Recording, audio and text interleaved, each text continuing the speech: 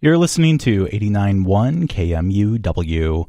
Up now on Your Move, KMUW Games commentator Sam McConnell has a few ideas if you're trying to get past that cabin fever.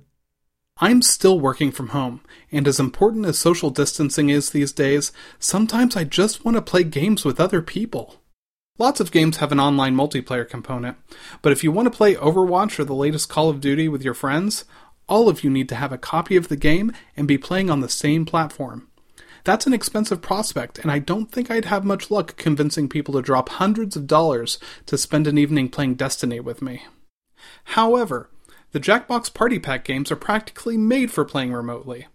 They're a collection of trivia and other simple games that can be played using a smartphone as a controller, and only the person hosting the game needs to buy a copy.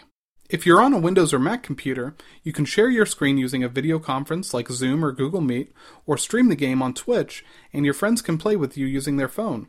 Most of the games support up to 8 players, although some of them support hundreds. I've done this half a dozen times in the last few weeks, and it's usually a hit with everyone. It's not just video games I miss either. My weekly Dungeons & Dragons game has been disrupted too. Thankfully, there are several ways to play D&D online, with the most popular option being Roll20.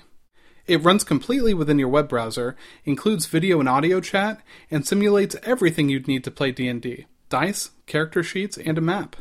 My group has moved completely to Roll20, and honestly, it's sometimes easier than meeting in person every week. For KMUW, I'm Sam McConnell.